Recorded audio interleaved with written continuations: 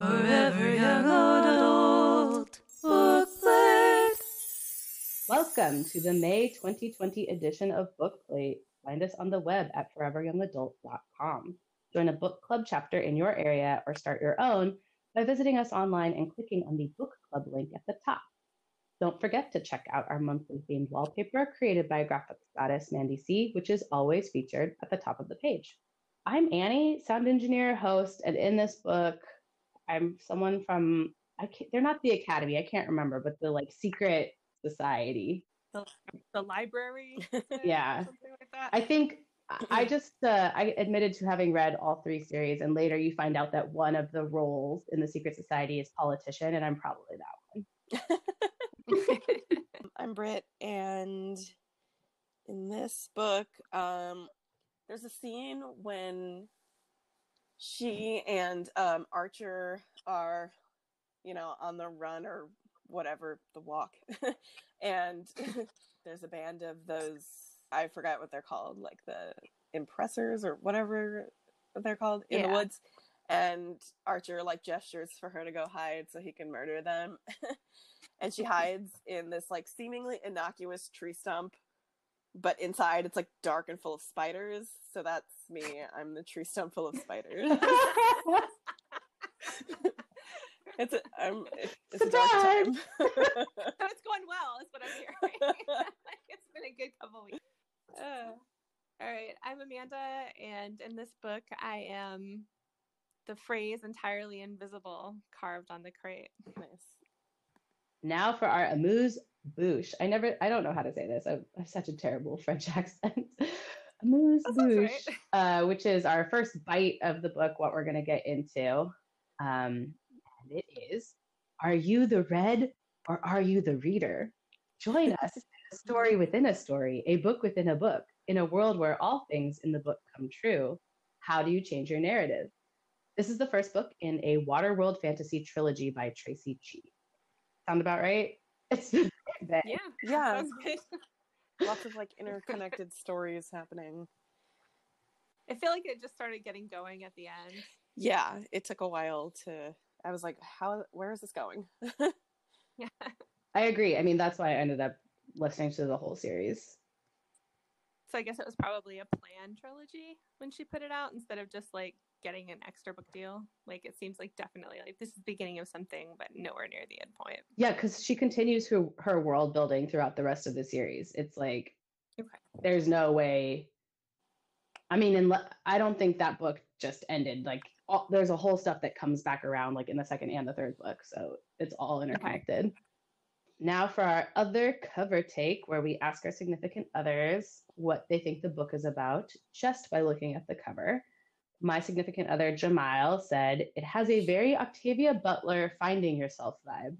Garrett said his first thought looking at the cover was that it reminds him of Avatar, just because she's blue and the font, he's like, it's not papyrus, but it's got that Avatar-like vibe to it.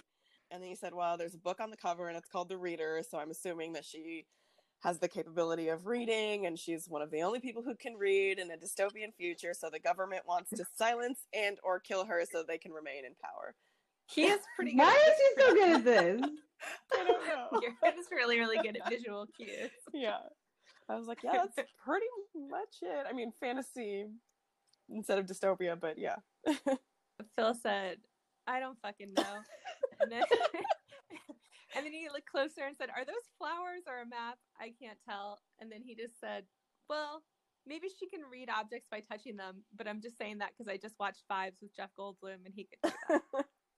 What is that? Fives? Fives? It's a movie from the 80s with Cyndi Lauper and Jeff Goldblum where they're psychics that are trying to solve a mystery. What? It's ridiculous. It's not a good movie.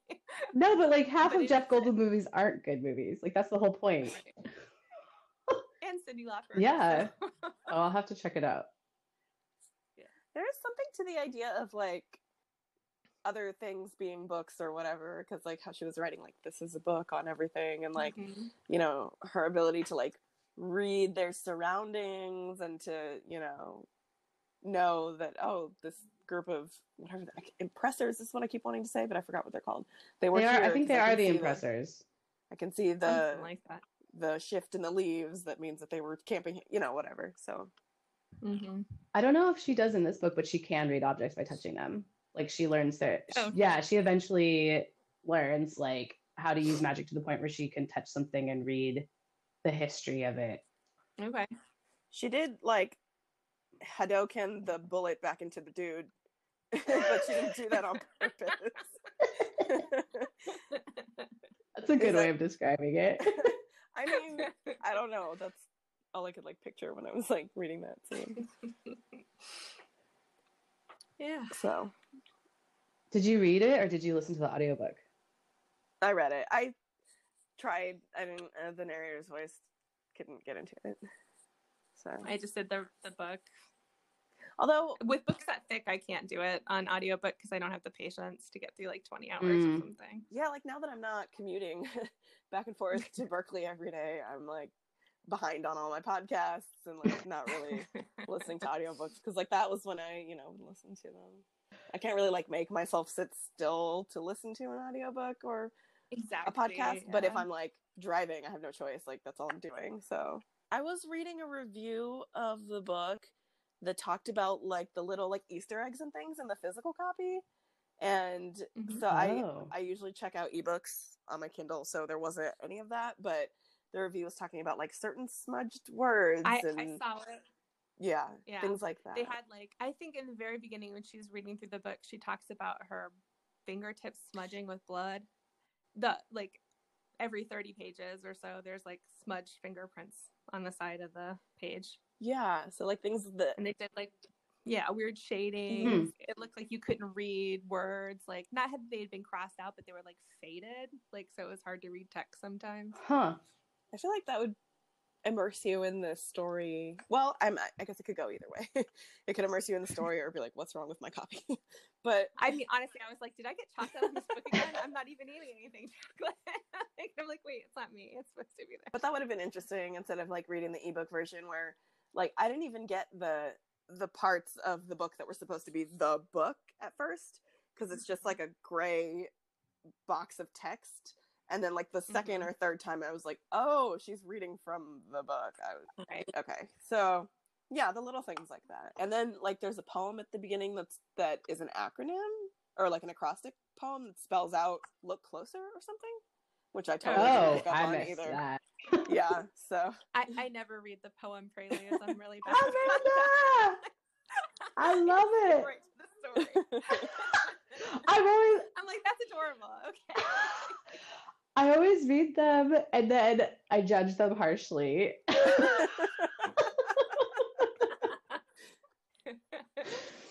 I love that we all did a different version. I actually, like when I was listening to this way back in March when I was like super stressed out about shelter in place and like not sleeping well at all. And I kept falling asleep to this book. So I think there's some things I definitely missed, but I liked how the narrator's voice kind of like made me drift off because I'm having a really hard time going to sleep. So I was like, oh, I'll just listen to that book again. I just passed out. All right. So our appetizer, hardtack at the end of the world. So one of the stories within the stories is this story about a sea captain and his crew. And as they travel all the way to the end of the world, they pass like the last island that they see. And so they can't re-up their supplies. And so they just have this hardtack that they're eating, which I don't know why I'm obsessed with hardtack, but I'm like, it always appears in boat stories. It's based on biscuits. I'm like kind of obsessed with like the different versions of it, but like I was happy it showed up here.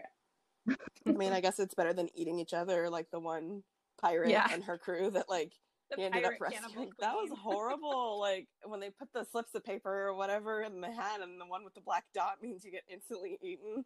I was like, ooh, talk about like Survivor Extreme Edition.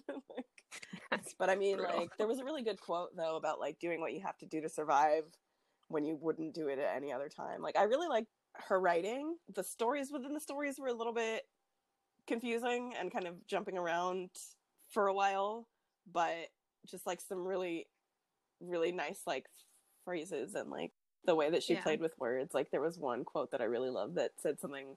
It was about how like it said something like stories are passed from mouth to mouth like kisses or like plagues. I was like, ooh, I love that. Relevant. Yes, very. Very, yeah. So yeah. I actually liked her writing better when she was writing the story of the book. Like I really enjoyed the pirate tales and stuff like that, but I didn't feel like that much of a connection to Sophia, like as I did to like Captain Reed, say, or whatever. I mean, there's something to be said about a good swashbuckling tale. It's true. Yeah, they're kind of fantastical. They're exaggerated characters, like intentionally, right? But then they're real, which I don't want to give too much away, but it's like I think it's worth finishing the series because she has some very interesting revelations with. Well, it was getting good at the end, and I was really sad when I figured that the assassin was her mother. Like that was pretty clear to me from the beginning that that's who that was going to be. But then when I heard the tale of the assassin having to kill her own parents, I'm like, why am I not reading this book with this main character? Like that's so much more interesting to me. I don't know. You get the story. You get more of her parents in the second book. Okay. So those in the second book, she figures out that she can actually like read about her parents and then have them in her life in a way that she can't otherwise, right? So then she goes and like reads their whole story, and it's quite interesting. Are you okay with spoilers, or what do you think? Yeah, fine. Okay, so the spoiler is that it was her father's idea to create the impressors. And her father and mother worked to do that because of what they read in the book as a way to like make when they worked for the secret society to like make the outcome happen quicker. They're like, well, if this is what's happened, let's make it happen. And so they create the impressors and create the structure. Wow. It's so intense. Like I'm getting shivers just thinking about it. But yeah. So then she finds out they're like not good people. You know, like we knew already, but then they created the scenario that like harmed the boy she loves, you know, and like it's very interesting. The topic I have here is world building, water world, boats and heroes, and the need to be remembered. I thought that was interesting that was the driving need of Captain Reed, that he wants to be remembered. And in a world where you don't write things down, how do you solidify your story for it to be so potent that it does continue to be passed, you know? And then when they went to that one bar where everybody lies and pretends to be somebody else and tells their story wrong, I thought that was kind of an interesting wrinkle in it. Like, even if you do all these great deeds that you think your story will be remembered, you still can't control what that story is. It's like a bad high school reunion. I invented Post-its.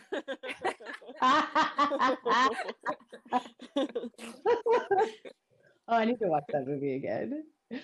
It's so good. I'm definitely Janine Garofalo in that movie. We all are. Yeah, I thought the world building was really interesting, and like the fact that it's on water and that it's words, like everything is fluid. Literally everything is fluid. Weaves in and out of the story within the story and all of that. And I liked how they were pirates and criminals without being like awful people. Like they were good people, you know? Yeah. They weren't extremely violent or anything like that. Like they did what they had to do, right? But it wasn't like they were just like out to murder and rape and blah, you know, like the pirate trope. I was like, oh yeah, in a world where like boats are survival and their connectedness between the different islands, like, you would have more variety of who does that work. Yeah, I also like the found family as well, with like the pirates and their crew, and like I can't remember her name, the pirate that they found when it was just her and her one dude left because everybody else had been killed or they had to eat them or whatever. Like you could tell that it was not something that they wanted to do or whatever. It was just like, this is the very last resort, what we have to do to survive. And Captain Reed just always like was the type of leader who like led by example. Like he wouldn't just like throw his soldiers into action while he like sat back in the office or whatever. Like he was just like first on the scene and all that too. Like, yeah. The main course, this was my favorite scene. Tiny horned deer hunted on the back of a giant turtle. When Captain Reed and his crew are going to the edge of the world, the last island they see is actually like a giant turtle. And there's all these animals and plants and everything. And so they resource the ship while there. And then I think a storm comes up while that's happening, and they ended up like having to run back to the ship just as the giant turtle rolls away or whatever. It was like, I love that. That was such a cool dramatic scene, and I just love the idea of an island being a turtle. I mean, that's one of the things that indigenous folks call North America is Turtle Islands. And so I was like, oh, that's cool. What if we? I loved it. Turtle? Well, you always hear about like the world on a turtle's back. I don't know if that's a religion or if it's just a Terry Pratchett thing, but I definitely have the conception of like a belief that the world is just the turtle's back or whatever. And yeah, the little deer, like a whole ecosystem was very creative. And I think that's why I keep saying that I liked her stories within a story better, because they seemed like a lot more fun and whimsical and creative. And the other stuff was just Sophia being like, should I have killed that guy who was trying to kill me? I'm sad about it. Like, yes, you should have. Moving on. Oh, I wanted to say, I don't know if she did this on purpose, but the subversion of the trope of the damaged fighter that can't speak, how in comics that's always women. Cassandra Cain, X-23, it's this idea of this like super badass assassin, but she can't talk. She literally can't speak for herself. And I thought that was interesting to see that in with like a male figure. I really liked their relationship. Like, she didn't want to trust him at first, or like she didn't trust herself like with him. She was like, I'm gonna get close to him and then he's gonna die like everybody else. And she was just like, go away, there's a town over that way. And he's just like he was like White Fang. He just But then like I love their like crossing fingers symbol of like, we're in this together, and like how they could like learn to read each other, like Ooh, you know, meta. I didn't think about that. Even though he couldn't speak, like they developed like their own like system of communication, and that was nice. Yeah, they she never like trusts herself with him ever. Like as the book goes on, there's like bigger and bigger betrayals. There is a fantastic, amazing sex scene between them when they finally do it, and it's in like an underground treasure trove. It's so good. That was like on a dragon's hoard. What did I put on here that I want to talk about? Oh yeah, Revenge, Best Served Cold, ? And Destiny Red and Reversed. What am I even talking about? I don't know. It's been a while since I read this first one. When she Hadokened the bullet back into the guy. Or she kills the woman at the end, right? Tana. Yeah, she's like going after the people who killed her parents and like is basically obsessed with it, right? I thought that was a weird scene. Like they bothered to keep the old woman alive all that time just to have the lady kill her in a hissy fit. Like that felt like out of place to me. I didn't get it. I didn't get that part either, frankly. But another spoiler is that she's not dead. Oh shit! I was gonna say, is there something in a future book that sheds more light on this? Okay. But yeah, she was actually my favorite character, Tannen. Yeah. I think she's fascinating. I think she's like completely torn and like very interesting. I liked her motivations and her style, and like she's really smart. As the books go on, like you get more into why that is, and she's just like keeps having to like, she's so all this subterfuge, that subterfuge. There's a lot of revelations with that character. I think she's one of my favorite like villain not villains that I've read in a long time. That's interesting. I'm really interested, like, does it go into the sequel like about why words are magic? I did love that Extremely Invisible. I liked just writing a word and writing something made it so. Is that sort of, could she write her own future in the book? Or yes. Yeah, okay. I figure that's probably where it was. I'm interested. It's cool. I think it's worth doing, and it's really meta. It's really meta. Like, are you the reader or are you the read? Like, it gets to the point where it's like, who is actually reading the book? Like, her book. Who's reading the world? You know? Right. And like, they really do figure out like their world is actually just a book. Like, it keeps zooming out, and it's still a book, and it's still a book, and it's still a book. It's really interesting. Have you ever read the, whatever they call it, the Tuesday or Thursday Next series? Yes. It's like, yeah, so it's sort of like that. Yes, it's similar, yes. I do love that series. She's like a detective, and she investigates, I guess once a book is written, like, it exists. So like you can go into the book and like solve crimes in the book, or like I don't know. I think it was something with Jane Eyre that she ended up going to Jane Eyre and doing something. I can't totally remember. I read all of those years ago. Mm-hmm. But yeah, it's really punny. It's pun heavy. So like all the jokes in the book are like puns, which I love. Like big puns come to life. It kind of reminds me of what is his name? The Adams guy who wrote all of the Xanth books. Like how all the creatures did any of you read any of that? I mean, it's not the best writing. Pierce Anthony, that's his name. He wrote all these Xanth books, Xanth is basically Florida. And like you cross into the world of Xanth and like it's wacky.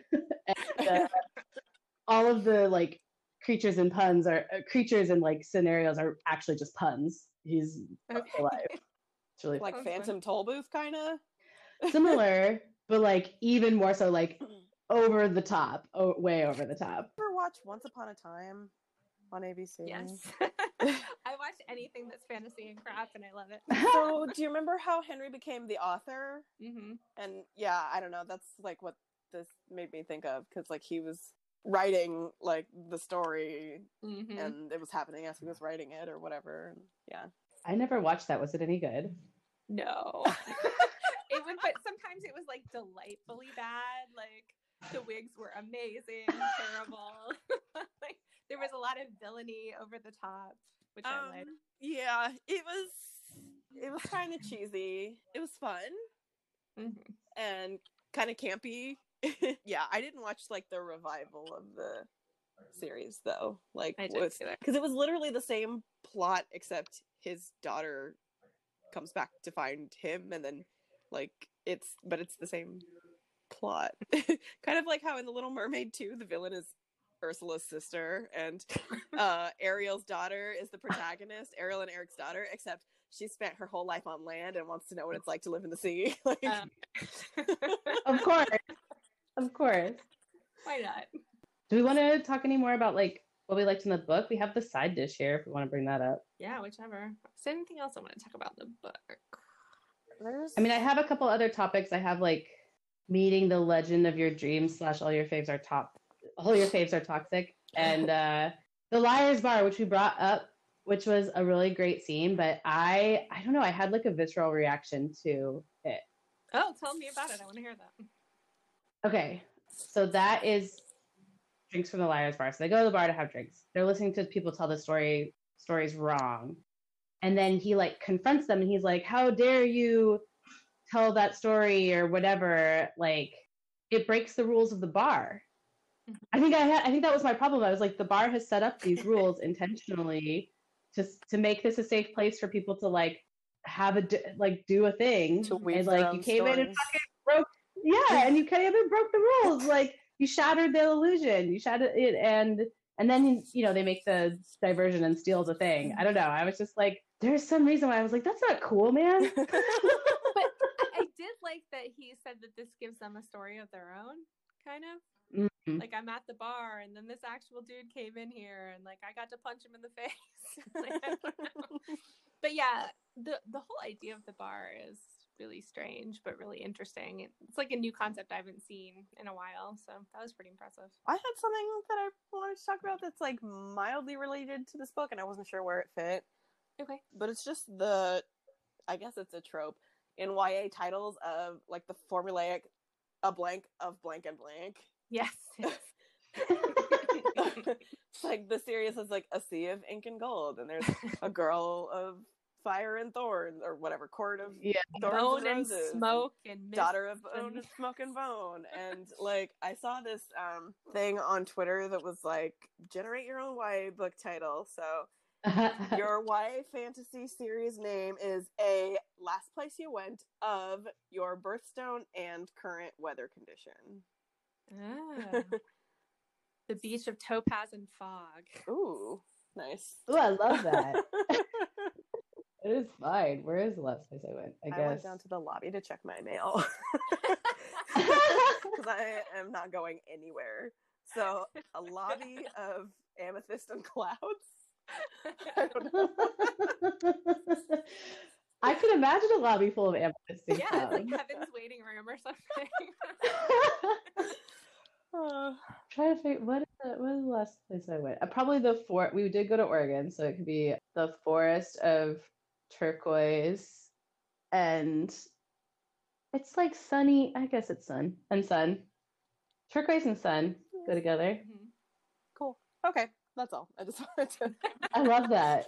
That's super cute. I love that, and I love how like characters, like the love interest character, whether it's a girl or boy, always smells of two things, and it's like wooden salt,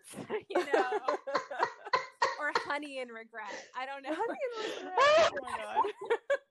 It cracks me up. Clearly, it works. I mean, someone it was works on me. I read these books. I mean, like, I found another. The tweet with the YA fantasy title formula. It was one of like a whole list of formulas. So it was like, to figure out your YA superpower, it's a blank and blank, and to figure out your YA crush, it's a blank and blank. So there's like a whole. If we wanted to do the whole list, I'll find it again. Oh yeah, sometime in the future. But, yeah, sure. Yeah, I'll do that. YA tropes are funny. Yeah, the other thing I have in here is the imaginary birthday meal. She talks about, because she's never had a birthday, and I can't remember what else was in the meal or what the dessert was, but I think it was like cream and jelly buns. But yeah, meeting the legend of your dreams / all your faves are toxic. I think that's something that is like becoming more and more prevalent, like especially as get rolling. Have you're okay. Are you okay? I did the cover a cough and I said JK Rowling. It was She fucking canceled herself, She's man. The absolute worst. Anyway. She could have been quiet. Yeah, totally. I was actually thinking of, the passing of oh my god, I'm totally blanking on his name now. The civil rights leader who passed. Yes. Wait, what did you say? Yeah, John Lewis, because it was like yesterday or something, right? Mm-hmm. Yeah. And I immediately saw on Twitter someone being like, I'm going to drop a bomb about this guy because, blah, blah, blah. And he was like, he totally sold out and blah, blah, blah. And it's like, nobody is perfect. Nobody will ever, and nobody is static. Mm-hmm. People change. Yeah. And as you get older, like we talked about last time, like your needs and desires change. Like the riot girl mom just wanted a dude who would treat her well, yeah, and like be comfortable. Like it's okay as you get fucking old to want to be comfortable. Mm-hmm. It's okay to want to be comfortable in general. Like most of us are really uncomfortable, especially right now with everything that's happening, and it's okay to want that for yourself. It's not always about compromising morals in my mind. Sometimes it's just like, why are you, so you liked what that person did, or like you liked that one thing that you did. How in the world do you expect them to then do that for you the rest of their lives? Like you're going to change too. Mm-hmm.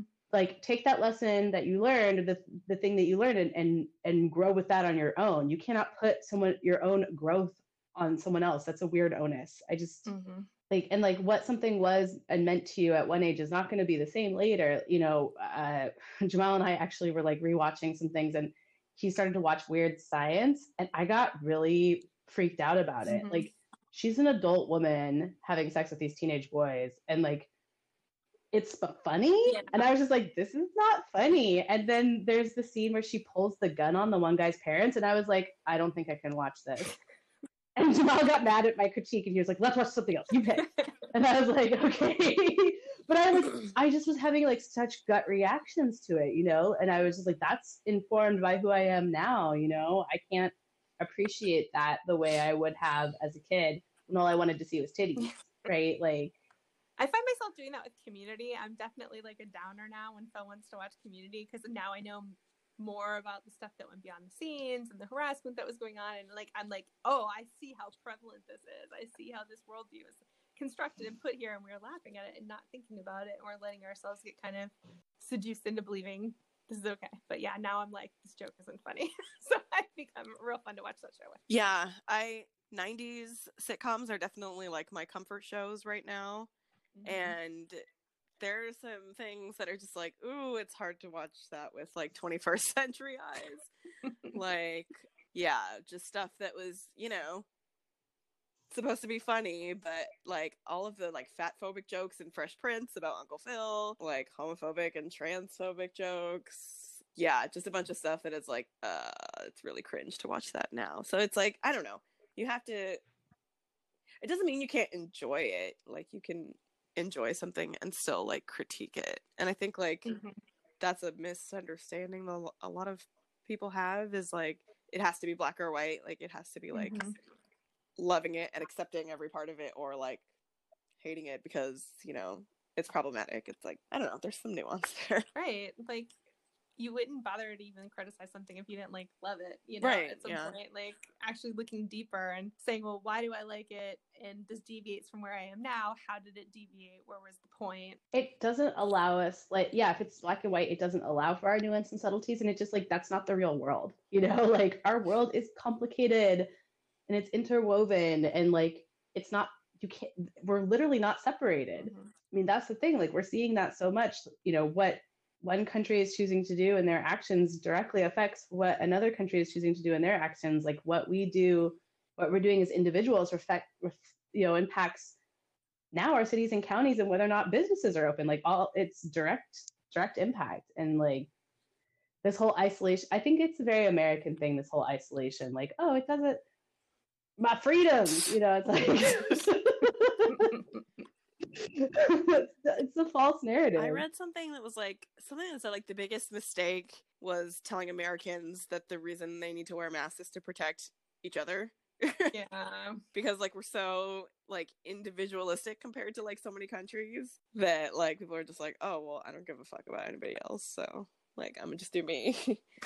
But like, that's not how contagious diseases work. Right. Like, No. they don't care about your individualism. This book kind of gets at that a little bit, like the narrative and how it's woven, and like the story versus the reality, and how they're not the same, but the stories that we tell ourselves also reflect and impact our reality, right? Like, the stories that we tell ourselves and the images and ideas that we create about ourselves are that powerful, right? Like, they directly affect us. So, I mean, I think that's why I've always loved books and stories. Like, the books that I read like directly affect me and have impacted who I've become as a person. Yeah. I mean, and as a teacher, like, books are just like the most powerful way to start important conversations and stuff with kids, and to introduce them to people who are like different than them, or, you know, just a world outside of the one that they know. Yeah, you can't underestimate the importance of them being, this is a book, but like, this is like an empathy machine, you know? Like, Yeah. Empathy machine. I love that. Well, that's why representation is so important. Yeah. I mean, I also really like this book because of that. It's a completely like non-white centered version of a story. Like, the world and everything is like, she's created it fully out of like her ideas and history and cultural background, which I was like, that's cool. She has another book coming out in September. It's about, I can't remember what it's called. Let me look it up. It's about a group of Japanese teenagers in San Francisco, like either, I think like right after internment. And yeah, it sounds really interesting. What is it called? Did you guys see that in the Babysitters Club, that they did the episode with that? Yes. It was so good. It was so, did you watch the Babysitters? They did a Japanese internment episode of the Babysitters Club? Yeah, because one of the girls' grandmas, Oh, wow. Confronting what had happened to her grandmother. Surprisingly good, the show. I freaking love that show. It was really good. I was not expecting to like it. Me either. So good. I was like, this is like wholesome as fuck. And like, just, yeah, it was really good. Really good. I hated those books. I always tried to read them, and I was like, ugh, all these people are annoying. I think there's just like not, I don't know. I was like, there's not enough magic. That is true. There was zero magic. Not magic. Unless, you know, these children. The magic of friendship. Okay, so this book that she has coming out in September is called We Are Not Free. And it is about Nisei, which is second generation Japanese American citizens. These 14 teenagers who grew up in Japantown. And like, lives are interconnected. And it's like, yeah, about the internment camps and how they rally together as racism and injustice threaten to pull them apart. And I'm like, ooh, I do love a good historical fiction. So yeah. I'm really excited to read that because I do like her writing style a lot. Yeah, so. She clearly has the talent. Yeah. I was surprised I'd never heard of her. I mean, I actually think whoever's picking books this year is doing a real good job. The books that I've read this year are like by far, I think, the best selection that we've had. Yeah. Just that I've liked, in my opinion, you know. The one about the girl who goes to the girl who's racist on the internet and goes to like racism rehab. Yeah. Was that from this year? Yeah. Or last year? That was this year, I think. Okay. Was that January? Yeah. That might have been the first one. That one was not good, but it was great to rip apart. So with one exception. I love talking shit. You all know. Sometimes it's good to have books that help you define your opposition to those books. So I think that could be like useful for teenagers. It's funny. I mean, also I think we have more fantasy and historical fiction and sci-fi than I'm excited like, in the for mix so far. That looks like it's gonna be good. Oh my god! I just finished the audiobook. The Poet. The author reads it. It's really short, actually. It wasn't that long. It was only like 3 hours or something. The author reads it, and so it's like very much authentic own voice, and it's just like I cried like a baby. I cried like a baby throughout the Lovely War as well, but the Poet like really just is like super powerful, so powerful. Okay. I've read a couple of her other books, and yeah, I like them, so I'm excited for that one. Although, sorry, this is again only tangentially related, but in terms of like authors reading their own books, like sometimes it's good and sometimes it's really, really bad. Like I listened to the audiobook of A Wrinkle in Time.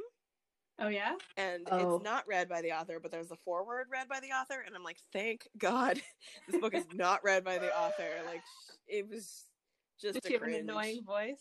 Like just like yeah, like not it was weird. It was like not a voice that I want to listen to a whole book by. She's kind of a weird person. Like her books are weird. Yeah. Did you read the whole series of A Wrinkle in Time? Just the first one. I read. Yeah, I saw the movie. I read the one about her brothers who went back to the time of Noah building the ark and like they fucked around with animals. Like Many Waters. Yeah. And that's when I was like, this is a weird book. I think it was like 11, and I was like, that book is very. I'm not ready for this book. I was like, ooh, dark angels that turn into animals? I'm into it. I've also realized that I am like such a furry. Like, I've always loved anthropomorphic animals, but I'm like, the older I get, the more I'm like, oh man, I was like, now I look back at stuff, I was like, oh, no wonder I really loved that. And no wonder I'm obsessed with it now. The fox from the Robin Hood movie. Oh, yeah. I've heard a lot of first crushes were that fox. Yeah. It's my like secret. I mean, it's not so secret, but I'm just like, oh, this is maybe my most embarrassing fandom. I don't know, but I'm trying to own it. Do we want to talk about Borderlands? Sure. Oh, yeah. That was messed up. That was super messed up. It was really offensive. Talk about like uncomfortable, gross shit. I don't think I've ever been there. Like I've heard of it, like just as a sort of well-known, you know, independent bookstore or whatever here. But I don't think I'd ever been there. I was like a big member of the community. Like before I moved away, like when I lived here before, I would walk the like 3 miles to Borderlands like 3 times a week and hang out there in the cafe all day. I knew people, they knew me. I would talk to Alan, like not irregularly, you know?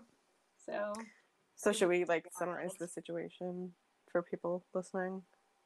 Oh, so we have a small independently owned bookstore in San Francisco, and it got big in the news because when they decided to raise the minimum wage to $15, the owner, Alan, said that they would have to shut down. They wouldn't be able to pay those wages. And he started a subscription model where people donate a certain amount of money at the beginning of the year. And if they get that money, which I think is like $30,000, they'll keep the store open. And they do that like every year. And he actually got investors to invest in buying a whole building in the Haight that he's planning on moving the store to. So he's got like a lot of community support over the years. And it's recently come out, like his 19-year-old daughter has accused him of being sexually inappropriate with her. And an ex-girlfriend has accused him of threatening her with a knife. I think that she's not even the only one who's come forward about being threatened with a knife by him. I feel like there was at least one other person. So yeah, your faves are problematic. Your faves are problematic. The last time I went there, I was actually there for a Tamora Pierce event. I was inebriated because I'd like gone to a bar to like between work and the event to like spend the time or whatever. And so then I did talk to him while I was, like tipsy and like being like, haha, this is fun. And I did get a really weird vibe from him, but I thought he was just like judging me for being inebriated. But in the news, the story that came out, both his like inappropriate contact with his daughter and the knife were like when he was also extremely inebriated, like blacked out according to him, so I don't know, I thought that was interesting. Yeah, I don't know, I think incest and and like sexual trauma between families is like probably the thing that makes me most uncomfortable is I don't know, it's such a violation. It's unbelievable. It's kind of one of the worst things I've heard.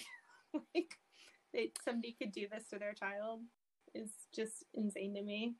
Like, and yeah, we say that he was drunk, but where did he go to get drunk? He went to a notorious bondage festival with his 19-year-old daughter. They had just come from like the Folsom Street Fair, I think. In the news story, she was talking about getting into bondage, and he was saying, "Oh, I would take you to a club." Yes. And I'm like, "Oh, what?" Yeah. Ooh, it makes my stomach hurt. And he was really pushing her to drink, and yeah, she was talking to him about wanting to get into BDSM culture with her boyfriend, and he said, if you weren't my daughter, I would just take you myself and make sure that you were okay. Which is, it's just gross, because like I don't know, just like the gross like protective but not, I don't know how to describe it. Well, like that like it's grooming, like paternal protection that's really like ownership. Yes, ownership and interest. So like Trump, if she weren't my daughter, I'd be dating her. Like that's oh god, yes. And it's just so gross. Well, and who? Yeah, I mean, so gross. And actually, and that store has been like a real rallying community point for not only like people into sci-fi and fantasy, but for the queer community. Like a lot of the workers were like out and proud queer people, and like they carried the kind of stock and books and had the kind of events that made people feel safe when it wasn't safe. And so that's why it just feels like a real violation to find this out. Yep. And it's a rarity to have like a sci-fi fantasy based bookstore, right? Like they are unicorns in the wild. One of the quotes says that he uses the bookstore paired with his standing in the community to find and prey on people who are vulnerable. See, I absolutely believe that, because like I've said, I've talked to him before, and sometimes guys in sci-fi, they're just like, you expect less of them, like not like that. They sort of like are squirrely when they're talking to you, and you're just like, yeah, nerd. But yeah, like I never was inappropriate with me, and I know that like he chooses people to not do that to as cover, so he can do it to other people. That's classic predator behavior. Yeah, and it just makes me feel complicit, like, and it's crazy. Like R. Kelly, who would purposely choose girls who like didn't have a family or were like disconnected from their family, or whose parents thought that they were like helping their daughter's career or whatever, and he had this wife who was like his own age as like a cover for all of the fucked up shit that he did with like these girls. Like, yeah, super predator behavior to like pick and choose. And that's who we have in office right now. Yeah. I mean, Trump absolutely is a pedophile. He has 5 pedophile friends that he was chummy with all throughout his life. There is no doubt in my mind that if he has not abused his daughter, he has abused other girls that look like his daughter. Part of the picking and choosing is so that there's somebody who could say, well, he never did that to me, so... Yeah, did you guys hear about the stuff coming out about Warren Ellis? He's like a storied comic book writer. He's very, very famous, and apparently he has been responsible for like tanking the careers of like several young women and luring them in. And he's worked with really famous female comic writers like Kelly Sue DeConnick and stuff. And of course was never inappropriate with them, was just the perfect like supportive ally and friend, just as cover. So it makes him feel safe to bring more vulnerable people into his orbit. I have a really hard time understanding living dual lives. I don't I mean, I think this is partly because I'm white and I don't have to code switch, but I refuse to. I'm like, I don't have a lot of boundaries between my topics and different groups. Like, I'll bring up whatever with whoever. I don't fucking care. This is who I am. And when I read about these people who have like constructed this entire alter ego and like with R. Kelly literally built a prison in all these different like investment and resources and all and like are literally leading these dual lives. I'm like, that's some super villain shit. Yeah. I mean, code switching is like a survival mechanism though, and this is just like way beyond that. For me, like code switching is just like navigating different worlds. Like the way that I talk at work is different than the way that I like talk to friends. But it's not like manipulative. And like what he's doing is like strict manipulation. Like right. This is just like for me to navigate like my different worlds. Like who's the main character in The Hate U Give? Like I think is a really good example of that. Star, yeah, because like has her like community, and then you know she goes to this like preppy white school where she like not have to. It's not being a different person. It's just I don't know how to explain it. Like just presenting yourself in a different way that is like palatable to the people around you, essentially. But it's not meant to manipulate. It's meant to like protect yourself, and that's like the difference. That helps me. That helps me with the frame because like. I am a manipulative person. Like I manipulate people intentionally to like get what I want or to like have a conversation or whatever, or just be like do decision making or you know, and I use my words and my knowledge to do that, but it's not malevolent.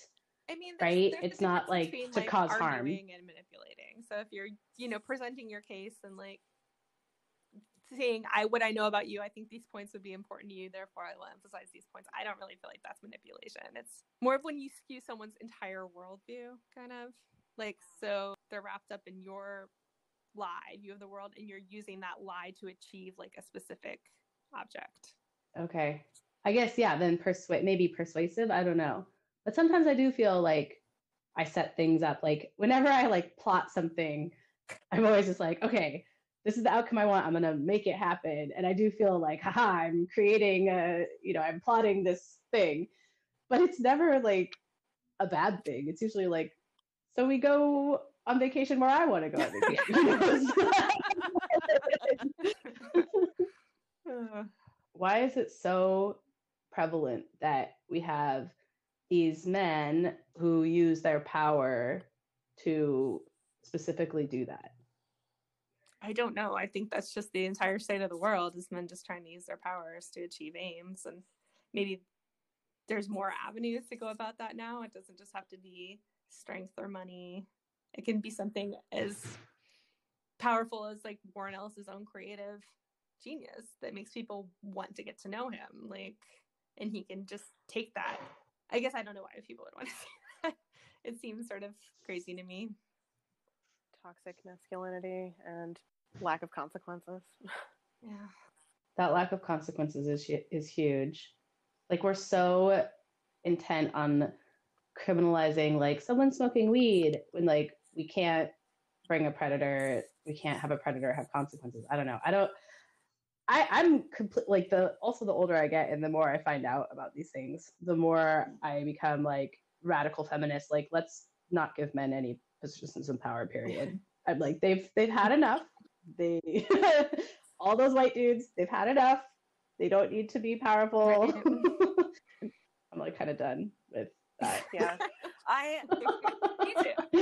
hear that. Yeah. And I used to say the same thing, but like there's this person that I follow on Twitter who is transitioning and he also has OCD, and a lot of his like recurring obsessive thoughts are that like he is bad and he is wrong and he is manipulating people and hurting people like when he doesn't mean to. And so like he was writing on Twitter like, you know, when I see things like men are trash, blah blah blah, and I think like, am I trash for, you know, transitioning to like, you know, outwardly present myself as a man and like all of these things. So like I think it's, so I'm trying to like now make the distinction and like specify like cis men are trash.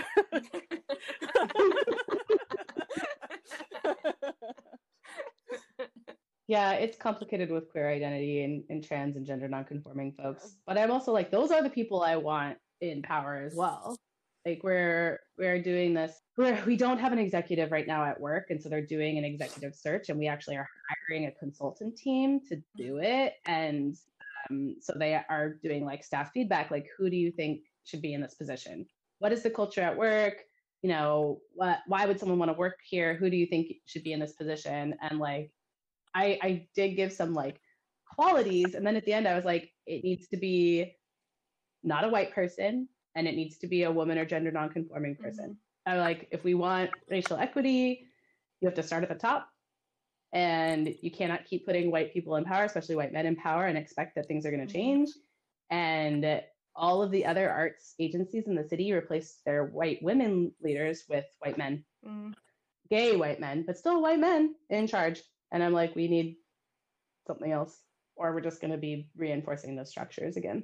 Yeah, it does seem kind of, from a lot of things I've been seeing, like whenever diversity is a goal, it's usually in the lower ranks of things, and it does not move to the top. Like, okay, well, we'll hire, 50% Black, Indigenous, people of color for our writing staff, and 50% white people. But then, like, once you get to showrunner, like 90% white, like, exactly. We'll have a Black bachelor. Yeah. Problem solved. Have you guys seen? Did you ever watch Rocket Jump? It was like a YouTube channel. It's a really fun channel, and they have the Asian Bachelor, where it's just like a white girl in the Bachelor, but every Bachelor was Asian. Like, oh, interesting. Like, I don't know. It's super, super funny. Just like, she's just like, oh, okay. I guess, yeah, it's time for like an Asian Bachelor. And then the next guy comes in. I'm sensing a theme here, and she gets all weird. And they're all tricking her. I don't know. It's fun. And I'm worried about bookstores too, because like a lot of them are already on like thin margins of money and making money. We don't know how many are going to close, right? And I want to support them, and I specifically want to support sci-fi and fantasy bookstores. I have one for you. Mysterious Galaxy. Oh yeah, in San Diego. It's the best bookstore I've ever been to. Sci-fi fantasy bookstore that also has romance novels, and it's owned by women. Nice. Hell yeah. Yeah, that's tight. And they do all sorts of events and stuff, and they are big about community involvement. Yeah, that was like a turning point when our mall got a third place books when I was a kid. That just opened up this world to me, right? And like I finally had a place to go at the mall that wasn't like shopping at Hot Topic and watching other teenagers at the food court. I was like, I don't know what that's going to look like in the future. I saw like something on Twitter that was like the future of publishing. I mean, especially now when I'm consuming all these audiobooks and ebooks, and because I can't really go to the library, and I just wonder, I'm like, this is going to be different. Like the next generation of kids, I don't even know if they're going to like read books, Yeah. And that makes me sad. I hope they will. I mean, Brits and sharing that they will, right? Yes. I was going to say, I'm doing everything in my power to make sure kids still read books. In some way or another. We're counting on you. It's your job. Oh, man. It's not though. It's all of our jobs, right? But like, I wonder like how much the medium will change. Like I can still imagine people consuming media, but I wonder how much like the medium itself will change. Like, I mean, I used to be anti-ebooks and like, no, I only read books, but now I love them, especially the audiobooks. I know there's like, there's something about the feel of like a book and the smell of the pages and whatever, but I mean, the medium is less important than the story. And then like evolving media also like makes it a lot more accessible. Right, like one of the things I love about my Kindle is like it's lightweight, and I can like just throw it in my purse. I can hold it in one hand. I can read at night without keeping Garrett awake. Like I can change the font size. Like there's a lot of like it would be so helpful accessibility features if I could use those. Because I went on like a 3-week trip across Southeast Asia, and I literally brought 20 books with me, and it kept making my suitcase like over the weight limit. So every time I would finish one, I would just leave it at the hotel, like to try to whittle them down. Like, but yeah. But see, I like to read in the bathtub and at the beach. That's my favorite reading spot. So I don't want to, waterproof case. I've done it, or put it in a Ziploc. If you don't want to buy an expensive waterproof case, it works. in a pinch. Yeah, maybe we should get like an actual dedicated e-reader because I have an iPad that is 10 years old now. That's what I use for my e-reader. Yeah, I mean, I don't like reading on my iPad because like it's the backlight Too bright. will eventually like hurt my eyes. Yeah, and it's like kind of big and heavy because I also have a really old iPad. But yeah, my Kindle, like it's front lit, not backlit. I don't know the details of that technology, but it doesn't fuck up your eyes. Well, that's all of our topics for today. Meandering. Coronavirus.